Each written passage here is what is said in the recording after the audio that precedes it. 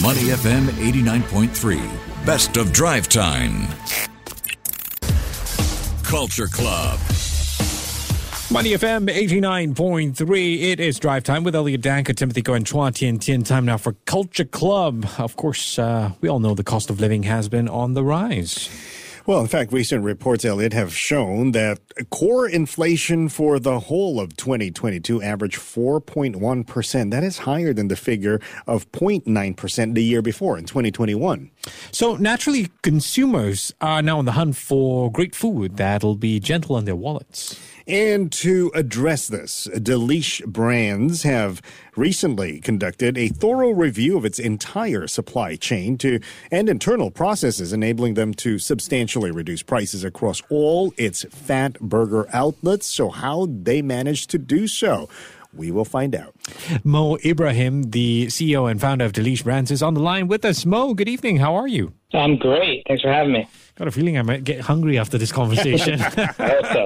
That's the plan. Tell us a little bit about Delish. So Delish Brands is a business that I started a few years ago. We take cool, trendy, Western restaurant brands. We adapt them for the halal consumer and launch them here in Singapore. So we've got 4 brands under the portfolio right now. Fatburger, obviously the iconic burger joint from Los Angeles, was the first brand that we bought to Singapore. We followed that up with 800 Degrees wood-fired pizza, so it's a cool brand out of LA. Blimpie is a sub shop on the East Coast of the U.S. It's very popular and competes with Subway, but predominantly on the East Coast. And I grew up in the same neighborhood where the founders are from, so it's a bit of a nostalgic brand for me. And then finally, we've launched our own in-house brand called Buttermilk, which is a fried chicken and waffle concept, and that's our own original concept, and we launched that a few months ago, and it's doing quite well. Okay, well, I have to recuse myself from this interview now. I own a Subway franchise, so you can always flip and become a Blimpie. Oh, wow. We can talk later. So here's the question for you, and we all know this. The cost of food has gone up significantly for many of us in the F&B industry. So what have you guys done to manage this and even reduce the prices? The first thing we did is we literally just shopped around and went to every single one of our suppliers and said, hey, listen, we need better prices. These prices are too high, and we haggled. And so that saved us a bunch of money right off the bat. And we literally looked at every single line item and said, okay, who else is selling this product in the market? Because the last time we did that was a couple of years ago. And we found a whole bunch of new entrants into the market, new partners to work with, new and innovative products. So we were able to replace a lot of the SKUs, a lot of the items that we bring in terms of ingredients with, in some cases, better quality stuff at cheaper prices. And that's just something we're just going to continue to double down and focus on. It's rewarded us really well, and it's enabled us to pass all those. So all that money that we saved, we pass it straight through to the customer, and we're able to lower our prices between 10 to 30% on average across the menu. Okay, so if you are bringing in brands and making them halal, Mo, it is, in my understanding, that halal food suppliers are limited in this market, at least. So isn't it harder to find more suppliers? So there's a lot of halal food suppliers, and halal as a food category is growing quite quickly. And you're seeing a lot of brands, whether you realize it or not, actually becoming halal behind the scenes, even though they're not announcing it for one reason or another. But the amount of halal suppliers is increasing. The problem is for certain ingredients, there could be only 1 or 2 suppliers. For example, things like pickles and relish and some of the smaller type ingredients, our choices are very limited in terms of who we can buy from. And that creates lots of challenges, and often last-minute challenges where the supplier says, hey, I'm out of pickles today, and you're a bit stuck. So you've got to move quickly and figure that out. Is this market research, Tim? Yeah, I'm taking down notes as well, Mo. But Mo, you talk about giving back savings to customers. It amounts for nothing if you're not connecting and communicating with them. We understand you use TikTok as a means to connect with your customers. Tell us a little bit about that. Yeah, absolutely. So if you look at the brands historically that have done well with respect to consumers, it's where the founder is upfront and center communicating to the customer. So you look at guys like Steve Jobs or Bill Gates or Elon Musk or Richard Branson, they're there selling their brand. So as a consumer-facing brand, I said, this is something that I've got to do. I've got to be in front of my customers so they know who they're buying from and why we're doing the things that we're doing. And so when I looked around and said, what medium, what platform makes the most sense, to me, TikTok was obvious because I don't think you're going to be able to reach any consumer base as quickly and as wide as you can on any other platform other than TikTok. I think it just broke marketing. It's changed the rules of the game.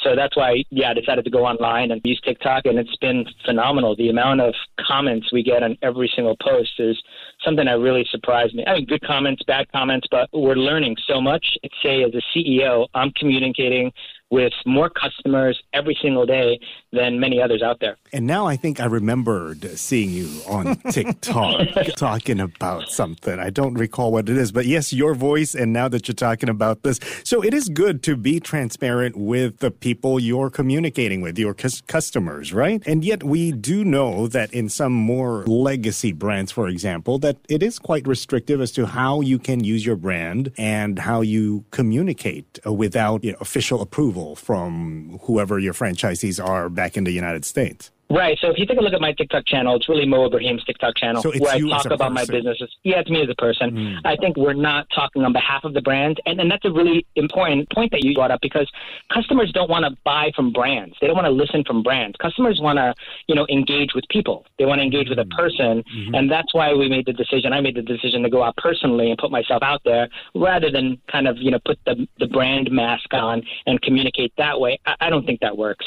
And honestly, I think the TikTok algorithm lately, I think it penalizes people who try and do it that way. It's just not what TikTok wants. I knew someone who used to work for a bank, and this person had to manage one of the big boss's LinkedIn accounts. So this person was, being the voice for this upper management. In your opinion, does this idea of being a face for the brand extend to any other genre, any other type of business? What are your thoughts on this? I think everybody should consider their personal brand and how they want to position themselves in terms of how the outside world views them, especially if you're an entrepreneur. I mean, if you're an entrepreneur and you've got a consumer-facing brand today and you're not comfortable putting yourself out there, getting scrutinized, getting that instant feedback, you're putting yourself at a disadvantage. Your competitive edge is listening to your customer on a real-time basis and getting that instant feedback, even if it hurts your feelings. I mean, there's truth in some of those comments, and the quicker you have access to that information, you're just going to be able to run a better business at the end of the day. It's just smart business. And Mo, it is true that when people give you feedback, good or bad, especially the bad ones, it's because they're giving you a chance, right? Yeah, if they didn't care, they wouldn't comment at all, right? So you're only worth talking about if you're worth being talked about, right? So that, so whether the comment is good or bad, I think just kind of ignore the noise. Just the fact that people are talking about you is a net positive. And the fact that there are people who like you and dislike you is great, because the fact that people dislike you is great because it gives a chance to the people who like you to come up and voice their opinion as well. So having people who dislike what you're saying or disagree or have a different viewpoint, that's actually a really good thing. And it scares a lot of people off from going into social media and putting themselves out there, but that's actually great because it helps your real customer rise to the surface and you can identify them that much faster. Okay, going back to pricing of food, I'm not sure if your brands have increased prices or not since the higher inflation we've been experiencing the past 2 years, but I just want to bring this up. There is a restaurant in Vancouver, and this restaurant owner posted a poster, in fact, in front of his restaurant to break down the cost of why his cheeseburger will cost a customer $21.50. And at the bottom of it, his profit for this burger is $1.25. I mean, this is a very small profit that many people don't recognize that in the F&B industry is what we have to live with in many cases. I think a lot of people don't realize that most of the restaurants here in Singapore actually lose money. Running a restaurant is not a way to get rich. You don't see a lot of restaurant owners. I am going to agree with you 200% right? there. You're a Subway franchisee. There's very little margin. The only way you can make money in this business is if you have like a great location and it ends up being a golden goose. Or what we're looking to do is, so I've created a new concept called Buttermilk, which is fried chicken and waffles, and it's at a price point, and we put it in food courts to limit the capex that we spend on building a restaurant, trying to get, a little bit of margin out of it, not big margin, a little bit of margin.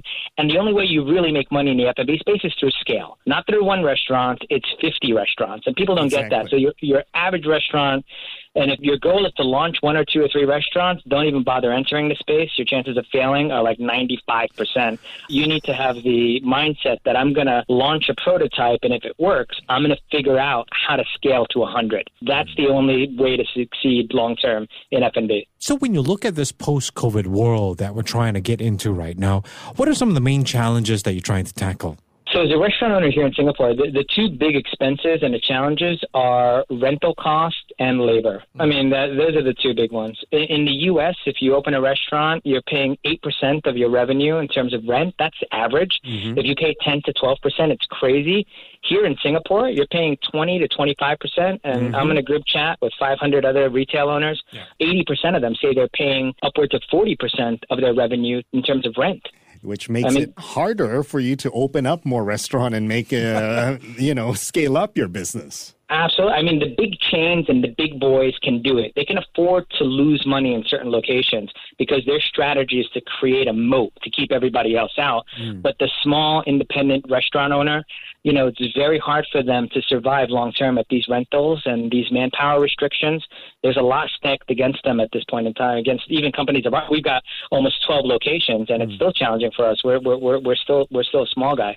So when it comes to manpower challenges, Mo, and we're all facing the same issue regardless of what industry, but I think more acutely in the F&B and hospitality industry, do you have any solutions that you can suggest to policymakers perhaps? I think the whole quota system is a little bit broken when it comes to F&B, and obviously the government's got its own rationale for doing the things that they're doing.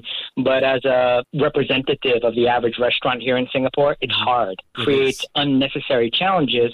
We can't keep skilling up all of our workers. I mean, we need dishwashers. If we keep skilling up our dishwashers, nobody's going to be left to wash the dishes. And we can't automate everything either. I can't put a robot back there doing the dishes. It just doesn't work. So the way that we've tackled it, and I think the right way to do it, is there's a knee-jerk reaction for a lot of restaurant owners to put up these big signs in front of their restaurant saying, huge salaries, sign-on bonuses. I think that's the wrong approach because it just keeps driving the price up on everybody. What we do and what we try to communicate with our staff is, hey, you can have a career here. There's such a lack of F&B professionals. Yeah, true, you're starting off in a low-end job, but the chances of you becoming a manager, a regional manager, a director within the next 3 months, 6 months, 12 months, you're going to move up so much faster in this industry because there's such a lack of talent that you can make a real career out of this and make good money if you just put in the initial legwork. There's a lot of upside and a lot of upside potential.